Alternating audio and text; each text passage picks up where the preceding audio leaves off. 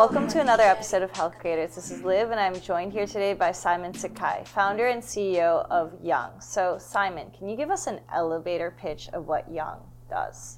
Sure. Well, we take the latest advancements in understanding of longevity science, which is to say what you can do to stop or slow your biological aging, and we turn them into products that make it really simple and actionable for people to incorporate longevity in their daily lives. Can you give us an example of what these products are? Sure. So there's two ways I can answer this question. Mm-hmm. One, I could tell you what our products are. Or two, I could tell you how longevity works. Which do you prefer? Should we start with longevity, how longevity works? Sure. Yeah. I think that's a good idea because I think longevity is this word that's being thrown around a lot, and there's a lot of misperception of what it means and what it's not. So essentially, longevity is not anti-aging. Yeah. Anti-aging is a term that people understand as something that's cosmetic and about appearance. Yeah. Whereas longevity is really concerned about the aging process and stopping and slowing the aging process. Mm-hmm. Now the thinking here is that if you slow down aging, you prevent age-related diseases, which are pretty much all of the worst chronic diseases: cancer, diabetes, Alzheimer's, etc. So aging is complex, and because aging is complex, there's no silver bullet cure for aging on the horizon. Mm-hmm. There may be one someday, it's doubtful, but because aging takes place in all of these different aspects of your body through something called the hallmarks of aging, there's 12 of them that we know of, you in order to stop or slow down the aging process, you need to take a portfolio approach. So if you take a step back and look at where longevity medicine is today, what we talk about when we talk about longevity medicine is we talk about looking at all of the different aspects inside your body that drive the aging process and then targeting them one by one and collectively. Yeah. So with that in mind, for someone to meaningfully target longevity, it's not about a silver bullet solution. There's no such thing. Mm-hmm. You really need to have a portfolio, holistic approach to make sure that you're targeting all of these different aspects that are taking place in your body to stop or slow the aging process. Now, because longevity medicine is so new and because it's so limited, there are very few people that are actually trained in this. So you may or may not have heard of something called a longevity clinician. Yeah. A longevity clinician is an individual who specializes in longevity medicine and will take a holistic view of the individual and say, how can we create a portfolio of interventions that help this person slow the aging process? Now, the problem with that, although it's a great approach, is that it requires a lot of time, it requires a lot of cost, it's very bespoke, there are huge barriers. So what we've done essentially is we've created a product ecosystem essentially of supplements that target lifestyle modifications, where people can create a longevity regimen very easily without the need to consult with a physician that would actionably improve their biological age. So in short, we've created a product ecosystem that will target all of these aspects of aging, in a way that, within the limitations of what we know in the science today, and we made that available super easily, very accessibly to the public. There's two things I want to pull out of that. So aging differs between people. Mm-hmm. Right? So is there a precision component of your platform that allows for people to input, say, their genotype, DNA, and does that then pull out like a set of products for them based off of them? It's a great question. And precision personalization is definitely the future, and there's a lot of excitement around it, and I'm very excited about it. I think the truth is that a lot of what we are able to infer based on what we know is very limited. The science is very limited around being able to say, because you're this, you need to do that. I mean, on a high level, it's possible. Yeah. But without really extensive screening and really extensive testing, for a mass market, it would be hard to create the type of things that a lot of companies out there are starting to offer.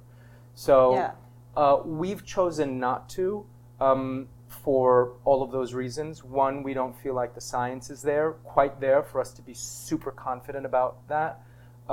Two, especially as you start getting into different types of testing, what that does is that increases the cost, and testing is super expensive right now.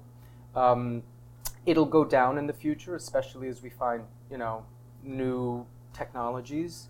For me, as soon as you talk about increasing costs, you talk about barriers. And I'm really not interested in creating more barriers for the public to engage with their health. The more that we launch products that are quote unquote amazing and you have to try, but then have a huge price tag on them, the more you're removing access to other things that are available that can have a meaningful impact in their lives, but don't cost as much. I like that, because I think longevity is still currently a very much inaccessible field. We see CEOs like this Brian Johnson guy who's, very much into longevity, but not everyone can spend millions. Yeah, Brian Johnson's a really interesting case study. He is a fantastic visionary. He has incredible passion, and he is now becoming the face of longevity to a certain extent. However, there's a lot of privilege associated with what he's able to do. Yeah. I mean, you and I, before the podcast started, talking about having a dog. I don't have a personal assistant that can walk my dog. I don't have a team of people that can look after my kids. I've got a job. I've got things to do. And most people are in the same boat. So I think and not to take away from what Brian Johnson is doing, because I don't think Brian Johnson is trying to say that everyone can be like me. But I think when you have stuff like that out there, where you have people with incredible privilege saying, hey, look at what I can achieve with my longevity, what we're missing is the fact that actually your accessibility and theirs is very different. And it's not just Brian Johnson. There's this whole trend around aging gracefully and ageism, which is really fascinating. And over the past couple of years, you've seen a lot of age diversity in magazines, where you'll have older celebrities being pictured saying how glorious it is to be so and so old. But I think that's completely absurd, because those people age well because they have a team of doctors and the best care in the world. I mean, even just basic having health insurance, right? They have access to that stuff. So, looking at people like them and saying, oh, it's so great to age, and they're aging gracefully. Well, no, they're aging richfully.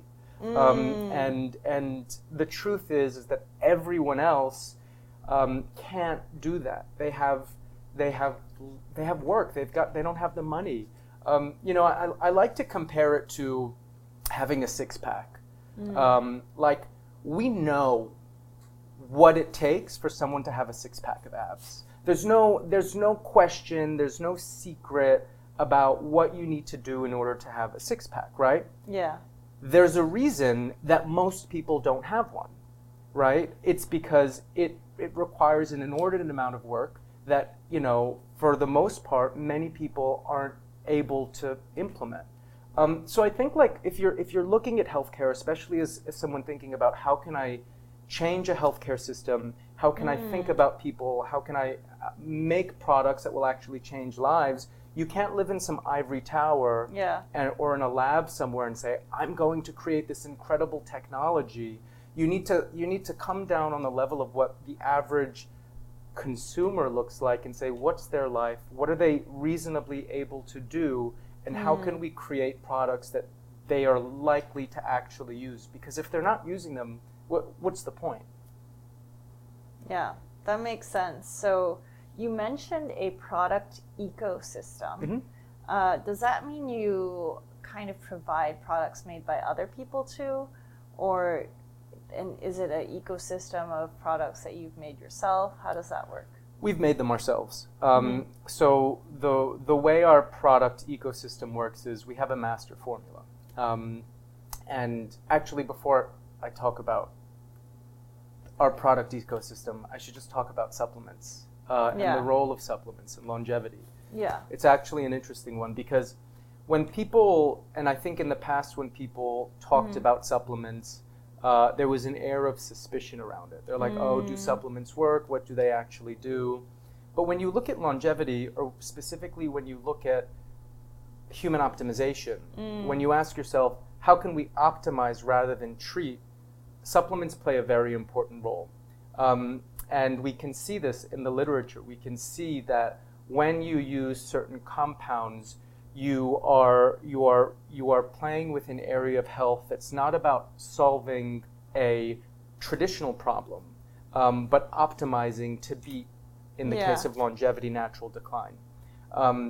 So to bring it back to our product ecosystem, along with the discovery of, let's say, the hallmarks of aging, the actual drivers of aging, we've also, in tandem, found molecules and ingredients and compounds that target each of those hallmarks.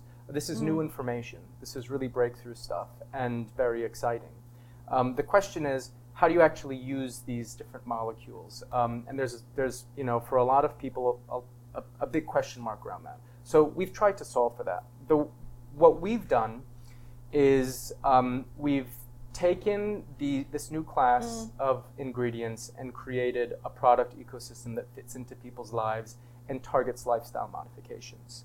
And the reason that's important is because when you're looking at longevity and when you're looking at human optimization, for the most part, if you're just taking a pill, there's going to be a limited effect. The science just isn't there yet.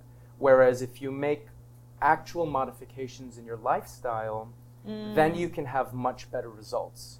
And the lifestyle modifications are very clear, and that's intermittent fasting and caloric restriction, sleep optimization, blood sugar stabilization, exercise, and actually to a certain extent skin.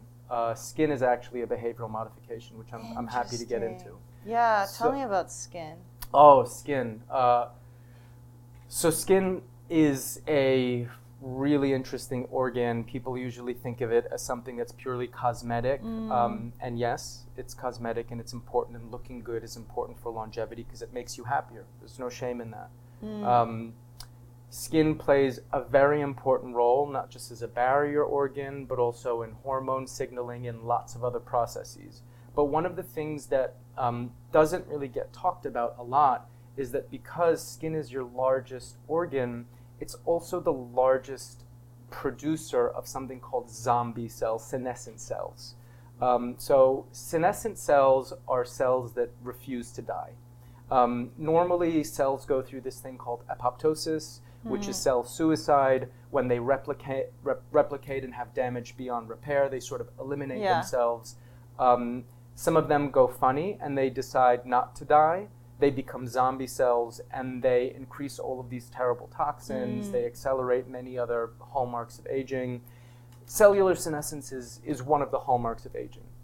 So when it comes to skin, and skin being such a large organ that's also on the front line of the rest of your body, being on the front line, it receives a lot of damage. Because it receives a lot of damage and it's so big, it's the largest site of cellular senescent production. Yeah. And the problem with that is that cellular senescent cells don't just stay in your skin, they go into your bloodstream. So they migrate. They migrate. They go to the rest of your body, your brain, your liver, your heart, everything. So, healthy skin will literally keep your organs younger, and I'm talking biologically healthier skin. Biologically older skin will actually age the rest of your body. So that's why we consider it, but you have to look at it in the right way. Yeah. It's not just about removing wrinkles. Wrinkles are a symptom of a driver. Botox isn't going to stop the aging process. Sunscreen? Sunscreen will slow it down, and sunscreen's a very important factor. But skin is a complex organ, and in order to keep it healthy, you need to put on a longevity mindset and take on a longevity medicine approach to looking at the entire organ to make sure that it's functioning properly. Also, topicals don't work. Like retinol? Retinol works. Retinol is like one of the few compounds that work, so I give you that. But, I mean, the thing about skin is that it evolved as a barrier organ. It literally evolved to keep everything out. So you put something on your skin, and it's not going to go past the dead skin layers to actually get to where it needs to go, to your fibroblasts, to clear out, you know, all of the other fun stuff in your skin that creates. So what are behavioral changes that can protect that barrier? So with our skin product, we've created a formula that actually targets every mechanism of the skin as an organ. A lot of that is focused around the fibroblasts and the function of the fibroblasts in the cell, in the skin organ. The fibroblast is responsible for hyaluronic acid production, elastin production, collagen production, and simply replacing with those compounds, which is what a lot of people do, aren't enough. So we really look at like the structural level of the skin and enhance that. We also have compounds that help clear out senescent cells. We have compounds that clear out free radicals, but we also have compounds that you take, and all of this is in one formula. We also have compounds that you take orally that actually help prevent sun damage. That's specifically astaxanthin. So astaxanthin is something that forms part of your skin barrier and will actually help protect against sun damage. Interesting. So you have a product, and it basically tackles the 12 hallmarks of aging. Can you quickly run us through what those 12 are, and are they all in one formula? Is this like an AG1 situation where everything's just in one formula?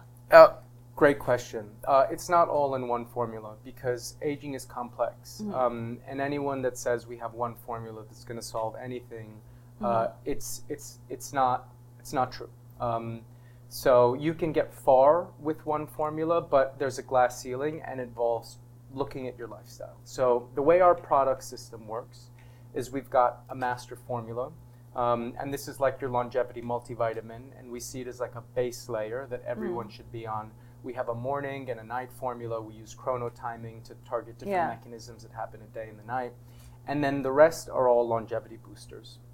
Our first booster is called the fasting tonic. So it's a powder that you mix with water that helps you intermittent fast. So there's no calories in it? No calories. Okay. And it basically solves every problem that you can have with a fast. It fills up your stomach, and it makes you feel full, so it satisfies hunger.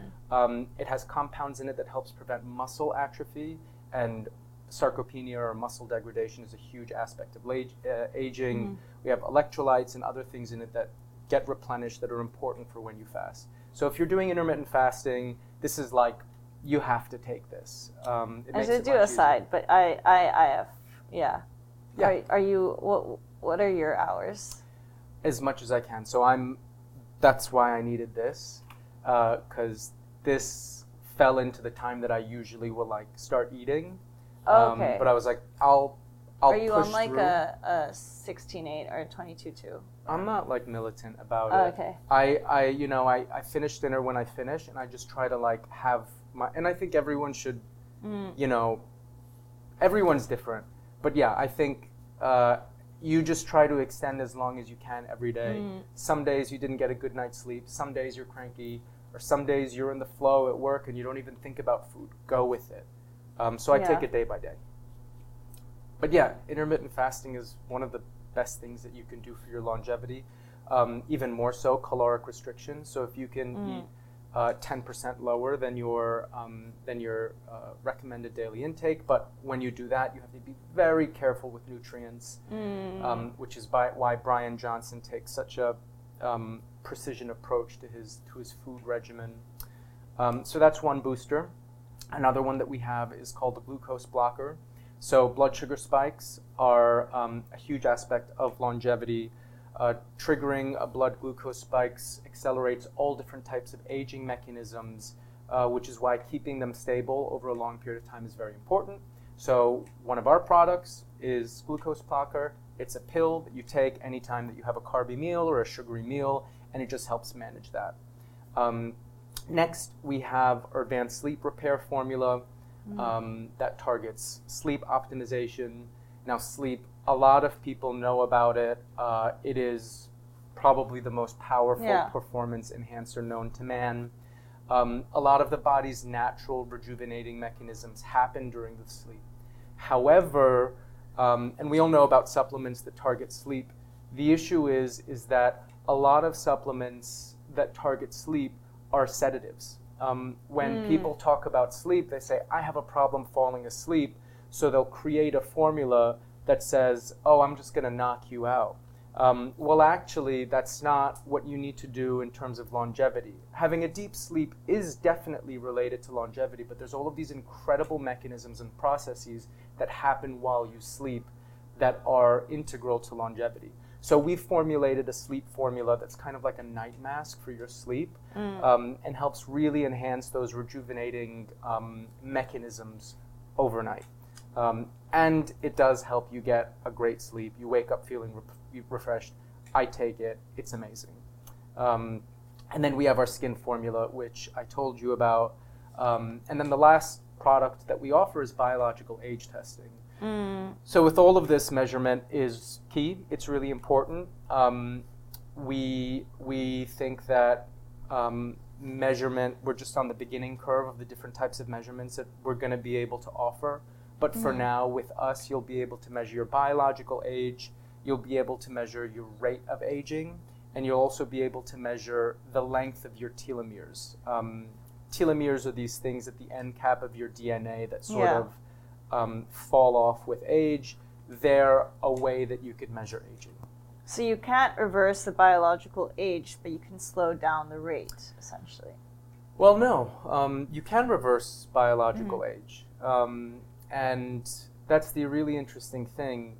The difference between, and I'm glad you used the word biological age, because the difference between chronological age and biological age is that biological age is flexible. Now, like if we go back to this idea of aging as a patchwork of processes, it's sort of like if you imagine there are 12 different processes all happening at different rates, you know, you can kind of make the argument that your biological age is an average of all of these. So with certain mechanisms, yes, you can reverse damage. You can reverse acceleration of degradation. You know, with cellular senescence, which we talked about already, you can use compounds to clear them out. Also, intermittent fasting helps clear them out. With things like dysbiosis, which is one of the recently added mechanisms of aging, which is your microbiome. This can be restored through lifestyle modifications, not having so much sugar, different types of prebiotic, probiotic compounds. So, in a traditional sense, you can't reverse your chronological age. But when we deconstruct aging as this patchwork of different mechanisms, yes, you can. And the more you do this stuff, the more aspects of aging you're able to reverse. And yeah, the better you'll feel, the better you'll look. There's no question. How long have you been working on Young for? About a year and a half, I would say, almost 2 years now. Yeah, it's been quite a journey. And what made you start the company? What made me start the company? So I, entering my mid-30s and having a bit of a crisis, if I'm being completely honest. I was always really into health, and I was back in school in my mid-30s at Oxford when everyone else was much younger than me. was weird to be doing something at an older age when everyone was younger, and it made me feel uncomfortable about my age in a way that I'd never felt before. Yeah. I think in your 20s, everything's always getting better. There's always progress. You're always a better version of yourself the next day. But then, you hit a plateau and suddenly, you're not, you have a milkshake and suddenly you can feel it. You have a wrinkle and you just know they're going to get worse. And people start calling you sir. And that's really weird. Like, you do not want people to call you sir. Yeah. So I had this sort of like crisis, but weirdly at the same time, I happened to go to an event in Oxford, hosted by the Oxford Society of Aging and Longevity, where I learned about longevity science for the first time. This is 4 years ago. I thought it was absolutely crazy, but it was absolutely incredible. And I felt like, wow, what a powerful idea, not just on a scientific level, which is incredible, not just about like, wow, where we are in medicine today, but the whole idea to have agency over the aging process, the whole idea of being able to look forward and excited about what's to come, rather than looking forward and feeling like you're fighting decline. I just became obsessed. So I got more and more involved. I joined the society, went to all the talks. Was very lucky for being at Oxford because I had access to some of the most incredible researchers. Yeah. I joined the committee, became more and more involved, and then last year I got voted in as president. Cool. And yeah, I mean, in that time I also launched Young, but that's kind of how it happened. And you said you went through like a career change. What sort of things were you doing before? Was it also startups or? Yeah, with startups. Actually, I was working in the contemporary art world. Oh, wow. Yeah. So I was, for 10 years, I was in contemporary art. I was a curator, historian, startup founder. And yeah, being in longevity is wildly different, but very similar in many ways. Similar how? Well, so with contemporary art's complicated, like super complicated. We're talking about really dense philosophical discourse in the shape of an object. Like if you've ever gone to a museum and read a panel and tried to understand what the hell is going on, it's very complex. However, there is a way of making contemporary art, and there's a way of communicating contemporary art that's able to inspire and excite and to really capture people's imaginations. And working in the art world for 10 years, it's all I did. It's being able to go in, look at what's happening in contemporary culture, understanding, okay, what's more advanced, what's less advanced, what deserves attention, and then communicating that in a way that can help unlock the meaning behind it. And I see that as a major problem in science and medicine today. You have people that, and I don't think anyone in Oxford would be annoyed if I say this, but there's some really brilliant people in labs, really passionate about what they do. Yeah. And they have no idea how to communicate it. They have no idea actually how to get it to the public. Yeah. And that's fine. We all have different roles, in the world.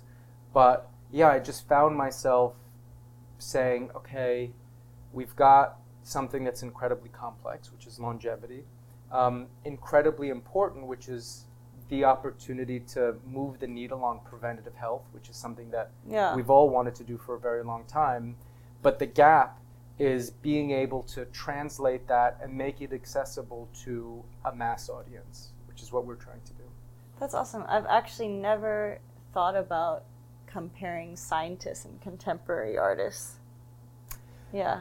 Well, I always called artists conceptual entrepreneurs, and I think there are many different ways of being conceptually entrepreneurial in this world, where you're facing the abyss and you're blindfolded and you're poking around in the dark trying to create. Yeah. And we all do it in different ways, some more than others, but I'm fascinated by that process. I love it. I think it's like the closest we get to God, being able to say, I'm going to create something that wasn't there, that is going to push the world forward. So yeah, I think there's lots of similarities between scientists and artists. They're just using a different medium. They're using different tools. They're in a different ecosystem. But it's the same human impulse to create, which is so magical. And what's been challenging for you in building the company? Building the company. What's been challenging? Well, I would say it's not my first rodeo. I've built stuff before. Yeah. It's an exhilarating feeling. It's very exciting. Probably the challenge is similar to any startup, which is, you're working with a limited amount of resources and you're trying to punch above your weight. If you don't feel uncomfortable with how little money you have and how little time you have, you're probably overspending or you're not reaching high enough. So I'd say that's like the fundamental challenge, although it's not insurmountable. In a way, it's exciting, and through resource constraints, interesting things happen. And we have competitors that are other people in the longevity space that have far more funding than we do, and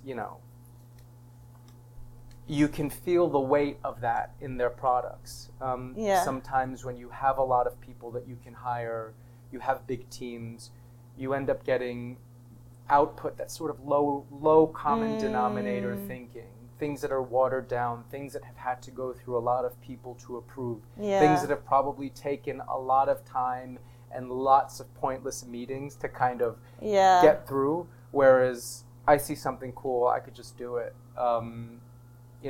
Without having to go through. So, I'd say it's the resource constraints are a challenge because it means that we don't have loads of people doing interesting things for us. But it means we could be nimble and fast. And I think when you look at what we've been able to achieve, even before we've launched, I would say we've been extremely successful. And what's been like the most rewarding moment for you where you're just like, boom? Like goosebumps. This is going to be really geeky. Yeah. Our Instagram engagement levels and our email open rates. So lots of really great things have happened. We have small wins all the time, like where manufacturing just works out, or we do sampling for something and it works out, or people reach out to us on Instagram and they say, oh my God, this is so exciting, I want to get involved. And I think we're lucky because longevity is very exciting, and we're definitely, riding the wave of that. I don't want to pretend that we're not. But when I look at our community and our community figures, which, I try to, as a founder, you're always working with delusion. And you have to be delusional, otherwise you wouldn't do this. And at the same time, you need to be able to compartmentalize that delusion and say, right, but are people actually interested? Do they actually want it? How successful actually am I beyond what my mom is telling me, right? So for me, and maybe this is just the past couple of weeks, I've been looking at our Instagram engagement rate and our email open rates and engagement rates. And like our email, and we've got like a couple of thousand people on our wait list for when we launch. Our email open rates are 70%, which is crazy. Like a good email open rate is 20 to 30%. Like an amazing email rate is like 50 to 60%, like 70%. And I see something like that and I'm like, okay, like we're on to something. People are really engaged. For me, those are some sort of objective signifier of like, right, there's something good here. So that made me really happy. And what do you think is the number one thing you would recommend for someone building a startup in healthcare? All right, well, there's a difference between B2B or consumer healthcare. I could probably speak more to consumer healthcare. Yeah. It's all about the customer. Mm-hmm. It's all about being accessible. It's all about, can you make something that makes their lives easier rather than harder? I bring it back to my 6-pack of abs example. Like, it's very easy to be a clinician in healthcare and say, oh, in order to be healthy, whether that's mentally or physically, you've got to meditate, you've got to, eat more broccoli and this. But unless you're making something that makes it easier for people, they're not going to choose it. So don't feed them broccoli. Make a burger that's really good for them, and they'll actually eat it. So that's my kind of recommendation. If you can sort of have think of what do you want to change in the individual based on the science and based on what's good for them, but can you make it in a way that will be accessible and implementable, actionable, and effective? I think that's the key. Yeah, and doesn't require behavioral change. Well, doesn't require a lot of behavioral change. Or if behavioral change is required, makes it easier for them. Like our fasting tonic. Yeah. Telling people not to eat is tough. That's what we're telling people to do when we say, all right, intermittent fasting or caloric restriction looks like some of the best things you could do for longevity. But here's a product that will make it effortless. Yeah. So. And then what's the number one thing not to do? And can you give a story or example of something that happened that taught you this? And you can do it across your 2 startups. I don't know, this is going to sound so cheesy, but I don't regret anything that I've done. I've learned so much from all my mistakes. I know I'm cringing as I say that because I know everyone says that. But I don't know, people tend not to listen to other people until they experience it themselves. I'm a big fan of let people try. Yeah, let people try and stumble on their own and they'll figure out. It's very hard to teach people a lesson without them experiencing themselves. So, I would say maybe what I've said, okay, how about this? I have an answer. You're delusional as a founder, and that's great, but know when to check that delusion, and know how to compartmentalize the delusion away from the reality of where you're at. Because I've also worked with a lot of founders, and sometimes it's hard getting through to them because they're so fixated on their belief, and it's really hard to be able to change their beliefs sometimes. I think just combining that delusion with humbleness and the ability to be self-reflexive is very important. So don't be closed-minded. Don't be closed-minded, but you have to be to a certain extent. As a founder, that's what makes founders or even artists different. I used to work with artists. They have a very warped perception of reality. Artists have removed themselves from society because they say, I have something that I need to tell the world, and it's very different, and it's very amplified. It's this one segment, and artists put a magnifying glass on that. So of course that type of person is going to be different. Yeah. They're not going to go and be an accountant. But part of that ability or part of managing that insanely warped ability in order to function in this world and be successful, I think is about knowing how to balance that. Sakhai, I just have one last question for you. What's the one impact you want to leave on the world today with Young? I wouldn't take credit for this because I'd like to leave this impact, but it's not my individual purpose.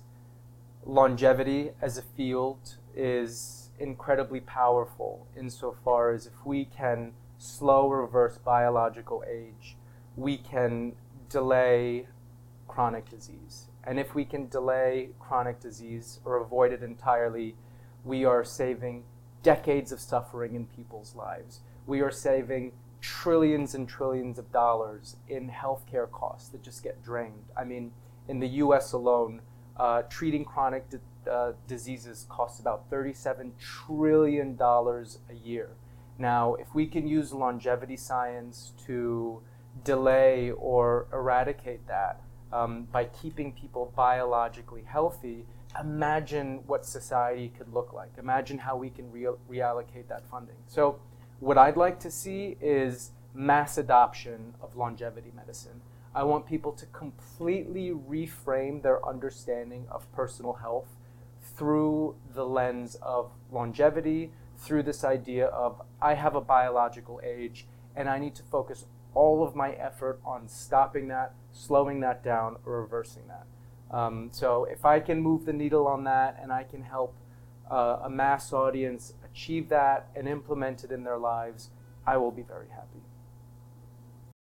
So in addition to the Health Creators community, you'll also find everything you need on healthcreators.co. That includes our educational tracks, vendor selection tools, CRO databases, and even which investors you should be talking to. When you log into healthcreators.co, you'll also have direct access to New Route for clinical development and a bunch of other resources you need to build better companies in healthcare.